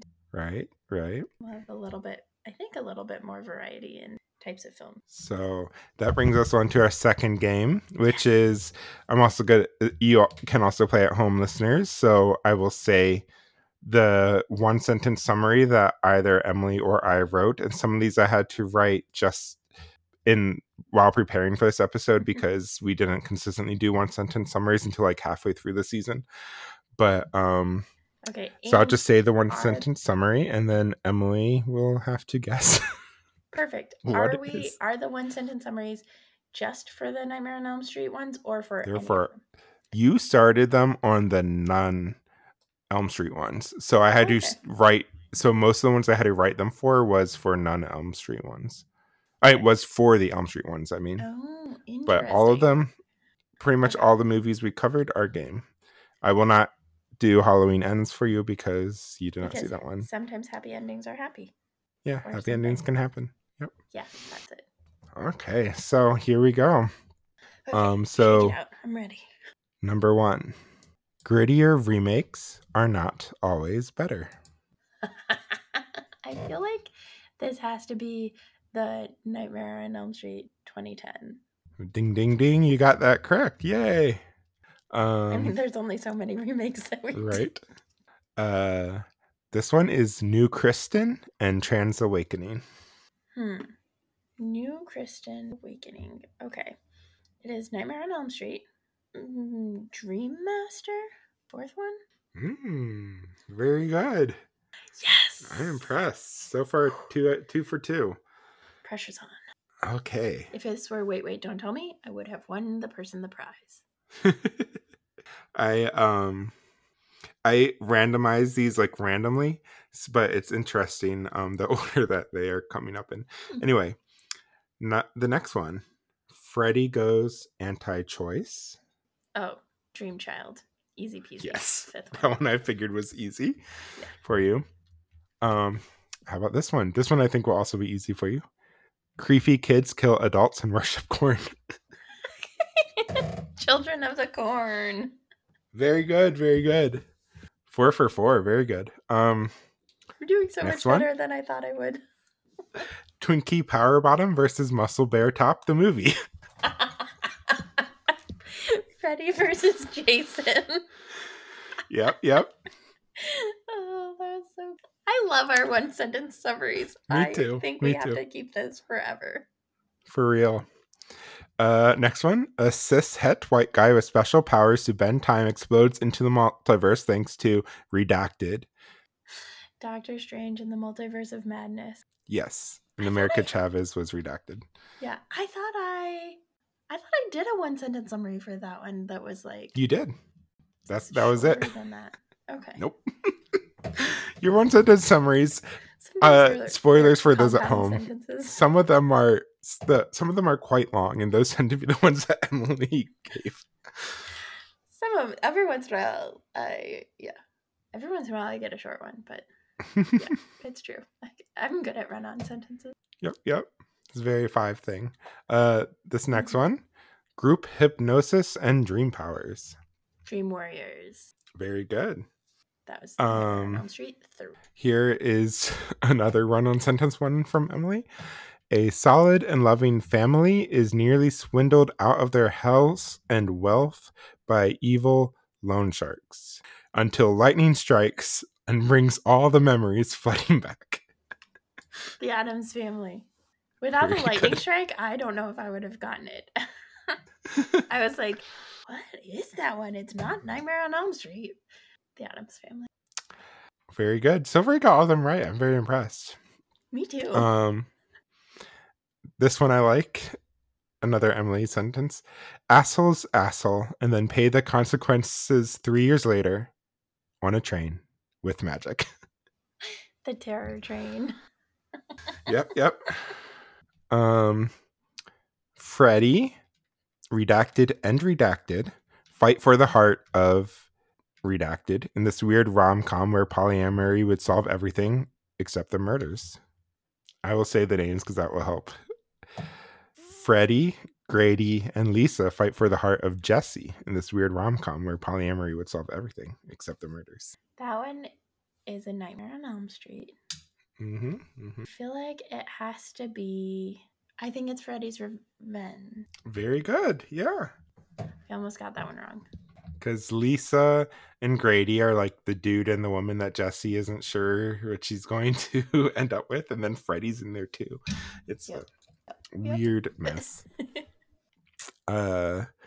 This one, Freddy goes self-referential camp as he tries to find his child. Also, everything is more real in 3D. This has to be the final nightmare, right? Yes. Freddy's Dead, the final nightmare. Very good. This one, someone dreams of attending ballet school in Germany, and then dreams become a bewitching nightmare. Suspiria. Very good. Another one that goes on forever. After an initial fail, Earth tries again to jumpstart the sun by sending a giant bomb with some humans who inevitably either sacrifice themselves for humanity or others for their self-preservation until a mystery being appears. That's Sunshine. Like a paragraph. It's true. One sentence paragraph. Sunshine. I might have to because I wanted it to actually I think when I was doing the one sentence summaries, I wanted them to actually be like a summary, but yeah, Sunshine is obviously the answer for that. There you go. Nostalgia for what probably never actually was leads to death, destruction, and life in a snow globe. Krampus. Very good. Dude installs high fem nails. Oh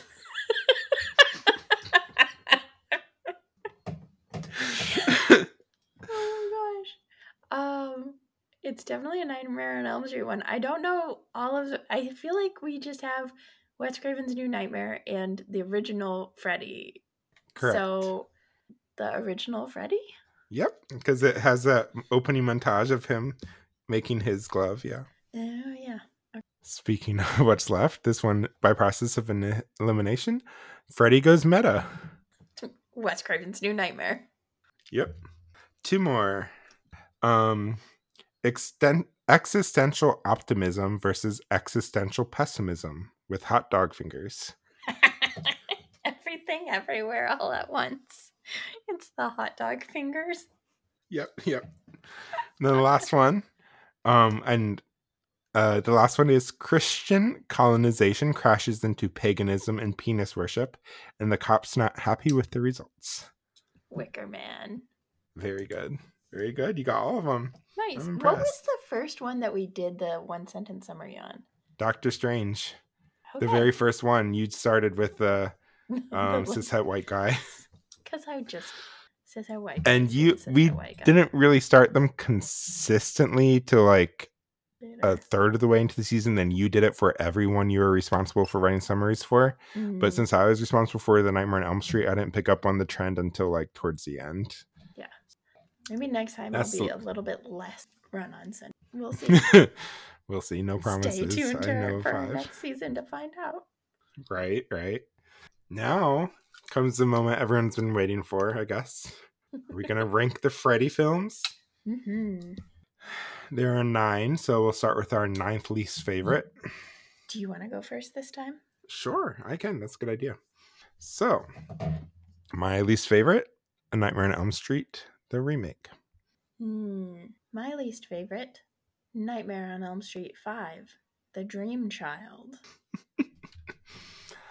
My next least favorite would be A Nightmare on Elm Street 5, The Dream Child. Well then, let's just we can talk about this one now. Yeah. It's anti-choice propaganda is number one reason for me. It's a lot of that, and it's just I feel like it's not great.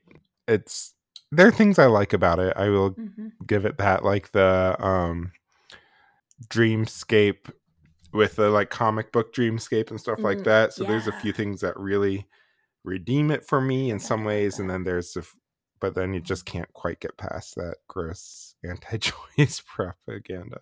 Yeah, I like some of the like cinematography, like you're saying, of like the dreamscape being comic style, but it is just so anti-choice, and so that is just so problematic, especially where we are at currently in the world, that I just can't. And for me personally, like the worst part I think is like, unlike Breaking Dawn Part 1, where like it is deliberately anti-choice and Stephenie Meyers is like putting on full display what's going on there. This one, I don't think they knew it was. I just feel like they accidentally did it because they didn't even, it's just like so much in culture, the ways we talk about pregnancy and womanhood and motherhood and all this stuff, and it's gross. So yeah, and I'm really glad that we had Susanna on for both Breaking Dawn Part 1 and for The Dream Child, because her wisdom and expertise is so helpful at unpacking that. And I've gotten better at like noticing that, but it's so ingrained in our culture that if you're not paying attention, it just gets subliminally messaged over and over again and starts to work its way into your own vocabulary and your own mind. And so, yeah, I'm glad we covered it and like could point that out, but definitely not my favorite. And then my second least favorite, least favorite, my next one is the Nightmare on Elm Street. So this one just, Matthew's my 4th favorite gospel. This one just felt like it took all of the iconic scenes from the original, added in a bunch of jump scares, and that was like the movie. And I was like, that's not like, if you're gonna remake something, make it good. Like either do it the same but better, or take what is at the heart of it and give it new life. But they did neither. Yeah, this one, I think I said in the episode, every time I watch it, I like it less. So this one is the other one of the 2 movies I said that I just don't really care for this season. So the other one being Hocus Pocus 2. So, I mean, there are things that I really like about it. Some of the dreamscapes are really cool, like the micronap stuff, but overall. And then also just the way they like bring in this childhood sexual assault subplot, and then they do such a shitty job with it that awful. It just so that I forgot about that part. I repressed that memory. There you go. JK. So I guess I guess my turn. So next one for me, Freddy versus Jason. The next one for me is Nightmare on Elm Street 4, The Dream Master. And this is going to be a theme here because for oh my gosh, me we next, did it for like all of them. right? Nightmare on Elm Street 4, The Dream Master for me. So to be clear, I love all the Nightmare on Elm Streets except for the remake is like the one that is kind of a chore for me to watch, but the rest I'll watch anytime if it's on. So I like all of them. Mhm. This one's middle of the road for me. But one of the things I really like this time is Kay Lynch gave a trans reading of the film on Twitter. We tried to get her on, but scheduling difficulties weren't able to get her on. But we'll have her on in a future season. But anyway, I love her trans reading of Alice's character here, and so that one even bumped it up higher for me for Dream Master. I just like it. Yeah, I forgot about that part because it had been such a long time since I watched it. But yeah, we started recording the season almost 6 months ago at this point. Right. And anything that like takes a time period like Christmas in the middle as a pastor, I'm just like lost. So yeah, I liked Dream Master I remember when we were talking about the like trans reading of it, I really liked it. Now that I'm remembering it.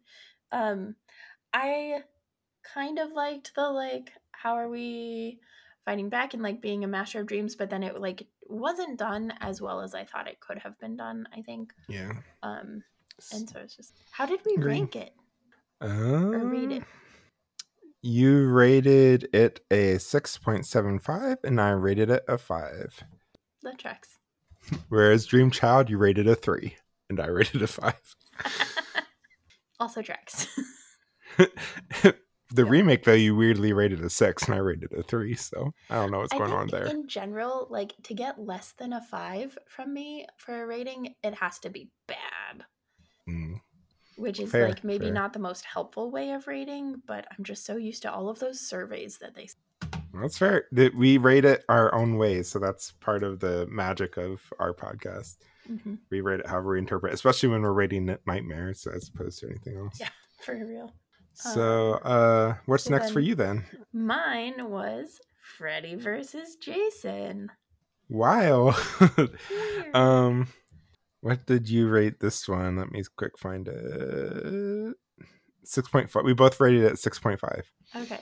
Yeah, for me it was like there's a lot of potential in a Freddy versus Jason type of movie, and I think it just felt weird to be simultaneously like teaming up and against each other, and I think they could have probably done it a little bit better. I think it probably would have, I'm guessing it would have helped to do one or the other and not trying to do both teaming up and against each other. But I also think like you could do both. They just didn't do it as well as they could have. Yeah. It took over 10 years. I think this is something I said in the episode too. It took over 10 years for him to come up with this script because it was in development hell for 10 years and this is the best they got. So it's a little scary. But it's okay. I like it more each time I watch it, but it's middle of the road for me and as far as the franchise goes. So now now we're in our top 5 counting down. So for me, that would be Final Nightmare. Freddy's Dead, The Final Nightmare. And for me, it is number 2. Nightmare on Elm Street 2. Yeah. Nightmare on Elm Street 2, Freddy's Revenge. Very nice. And again, weirdly enough, for me, my number 4 choice, Nightmare on Elm Street 2, Freddy's Revenge. So we can talk about it. So why did you pick this? Let's find. Okay, so for this one, you rated it 8 and I rated it 8.5. So from here on out, I really like all of these. These are some of my favorite horror movies. So I like it's the gay one. There's a lot of problematic stuff we talked about in the episode, but overall, it's pretty queer in a fun and reclaimed way, especially given the backstory of it and how awful it was.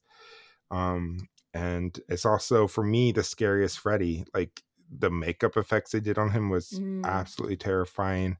The body horror is something that I just love, as we've talked about, which I know you aren't a huge fan of, but I love body horror, and that was part of this. So overall, just one of my favorites.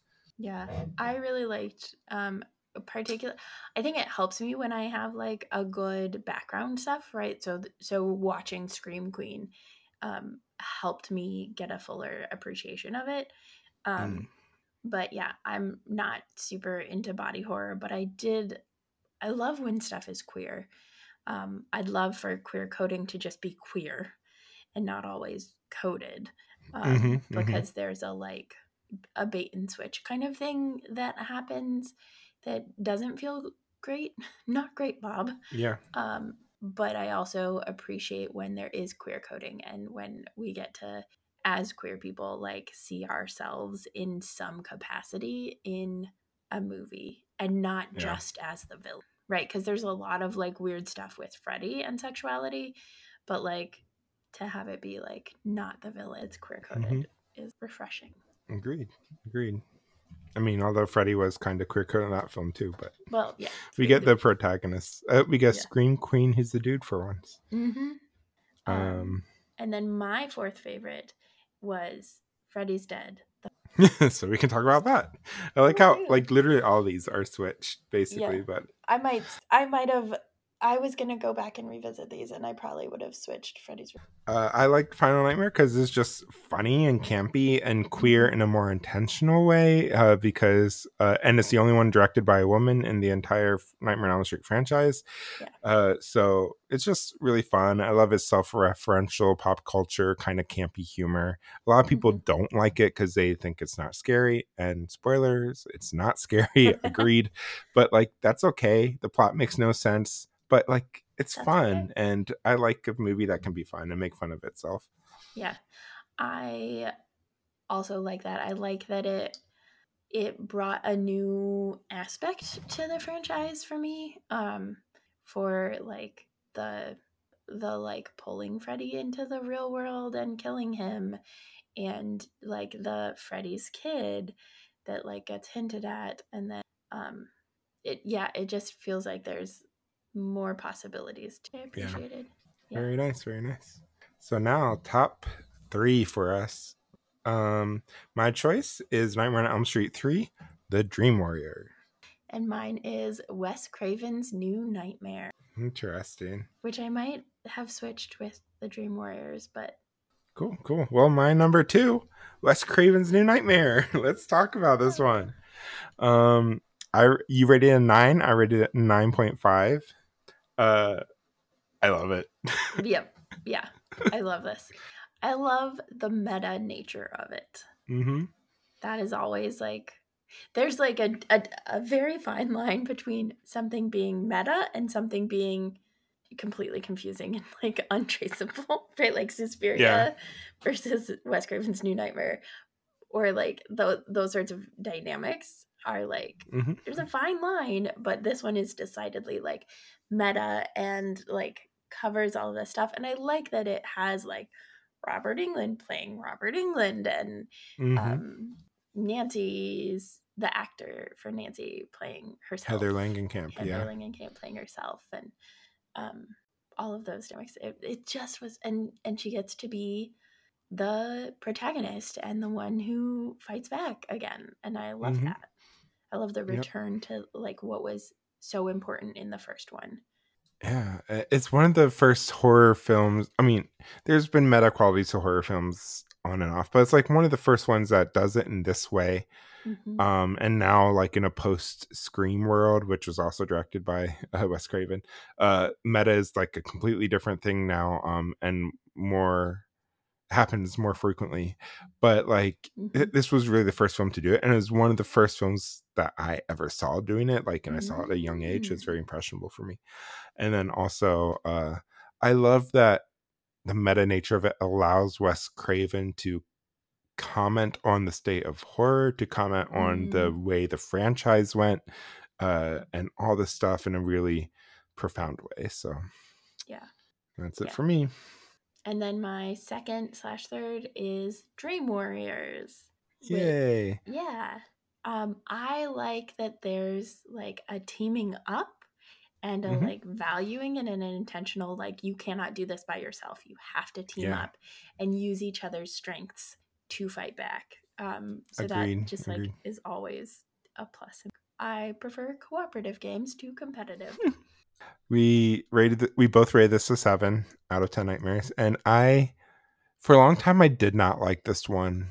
Um because the line for me, there's like are you familiar with like jump the shark, what that means? Yes. So like there's I this used to watch Happy Days. of course. So there's this jump the shark moment in this movie for me when Freddy goes from being scary to being campy to being like the MTV Freddy we talked about. Yeah. And it's with the one death where he takes the young woman and like shoves her head through the TV and says, "Welcome to primetime, bitch." It's that line that just, it's like a light switch. Suddenly he jumped the shark. He's no longer scary. It's like this MTV witty catchphrases character. So for a long time I didn't like this movie because of that. But but still I love the community aspects of it, like you said, and I love the kind of dream world building that happens. And I think Patricia Arquette is a great actress, so it's cool seeing her in this role. So that's why I rated it pretty high this time for me. And finally, no surprise, our favorite, Nightmare on Elm Street, the original. It's really hard to beat the original in most franchises. So yeah, when I've mentioned this multiple times now, right? The original was also intentionally different from other horror franchises of the time, where they actually like the final girl is the one who fights back, and she is the one who beats Freddy. It's not just that like somebody else like saves her from Freddy and she's a damsel in distress. It's that she fights back and she wins. And I love that. Yep. And it's not, and it kind of moves away from that. Like a lot of final girls will fight back. Like if you think, I mean, you haven't seen a lot of the slashes, but like if you think of like in Halloween, Jamie Lee Curtis playing Laurie and stuff, fighting back and stuff, but there's a level of awareness that Wes Craven brings to it where it's not just fighting back, but like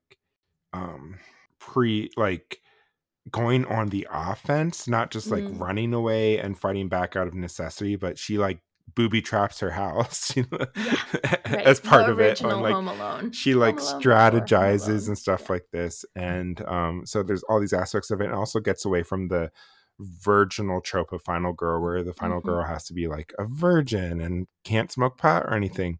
Like it doesn't necessarily say anything about that either way about Nancy's character, but the fact that it doesn't comment on it is kind of novel. Like we don't know if she's a virgin or not. There's that one scene when Glenn tries to sleep with her and she's like, not in the mood, but like, does that mean she's a virgin? Who knows? So it just, I like all those aspects of it. So agreed.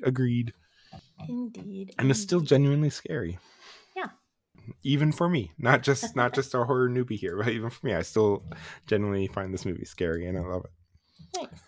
Nice. So we are getting close to wrapping up our over 2 hour long retrospective, as many of them are. But do you have any favorite kills or moments or anything you just want to shout out from the season as a whole? I don't know. We had so many great guests, and those were just such fun episodes. Like Nightmare on Fear Street was so fun to like kick off. I think that's also part of why I love the first movie, right? Like the association with them and having them on, and having like, I this is my first horror franchise that I've ever all of, period. If we don't count Twilight, which that's horrific in a different sense. So it was just like it was a really great introduction to horror franchise for me. And I really appreciated that. And I mean, each of the ones, like the favorite kill was always like the asshole, like kill the asshole. Okay, now we're good. But yeah, I mean, I know I said that Wes Craven's New Nightmare was my third favorite, but I do really love that. I would love the different take on it that it provided, and I love the space that we found in the whole season to like to have different takes and to like experience stuff differently and to like have space to go meta and to figure out that like, oh, if it's set in space, I'm golden. I will like be there for it, period. Love it. Or if Freddy is sticking out his tongue, I'm just gonna like it's gonna be hard for me no matter what. So Yeah. it was just like the whole thing was just like this great new experience for me. Yeah. For me, I will just say, I think some of my favorite kills were in Everything Everywhere All at Once. I know it's Yeah. kind of controversial because of the dog aspect, but just like the dog being used as a weapon was so fun and funny in that movie. So I like that. Just a lot of fun stuff this season. It was a really fun season overall. I just want to quick shout out all of our guests because you brought a good point up of just how awesome a lot of this was because of the guests we've had. So we had Nightmare on Fear Street, Sheree and Trent joined us. They were both awesome. Ben Monroe, Nerds at Church with Kay Roloff for our crossover episode. Susanna Porter, Brandon Grafius, J.R. Lux, Elle Dowd, River Cook Needham, Howard David Ingham, Trace and Joe from Horror Queers, and then Paige Stauffer being a guest co-host for one of our BooTubes. So it was a really cool season. A lot of cool people. Yeah, and shout out to the Q Christian Fellowship for hosting our first ever live podcast episode for Saved. That was also cool. Very cool. That was also wonderful. And you can, if you become a Patreon supporter, you can check out that episode. Yeah. And then just to say our season was going to be one episode longer. We're going to have the film Nope by Jordan Peele 2022. That's going to be forthcoming. Yeah, yes. It's a great movie. We already watched it. We did a lot of the prep, but then life stuff happened literally the day we're going to record it. So we had to postpone it and just haven't found a time to bring it back. But we're going to have a fun guest on that one. So stay tuned. That should come out probably season 5-ish. So yeah. Okay. Now I guess we can end this episode by going through what's coming up for season 5 and when it's going to start. Ooh. That's your hint. So it's going to start at a very auspicious time. No, but first you gotta say what the theme is. It's our theme season. Well, I was just gonna say it's starting Holy Week. So the first episode drops Holy Week. So it's gonna be very auspicious. April 6th. But yes, our theme is ghosts. And our franchise is Ghostbusters. Yeah, anyway. So I'm really excited for this franchise. Again, not necessarily, it's a horror comedy franchise. So not quite as scary as Nightmare on Elm Street, but we're going to have a few scary movies peppered in there. So don't worry too much. I even picked one of the scary. Oh, it's true. It's true. Intentionally. Yeah, we're starting April 6th. Holy Week. We're going to have a lot of guests. I'm not going to name the guests yet because some of that stuff still needs to be scheduled and stuff, but we already have a few yeses from really exciting guests. So I'm really excited for all the awesome people we're going to have on season 5. But starting April 6th with something that's not quite ghost themed, but Holy Week themed, we have Jesus Camp.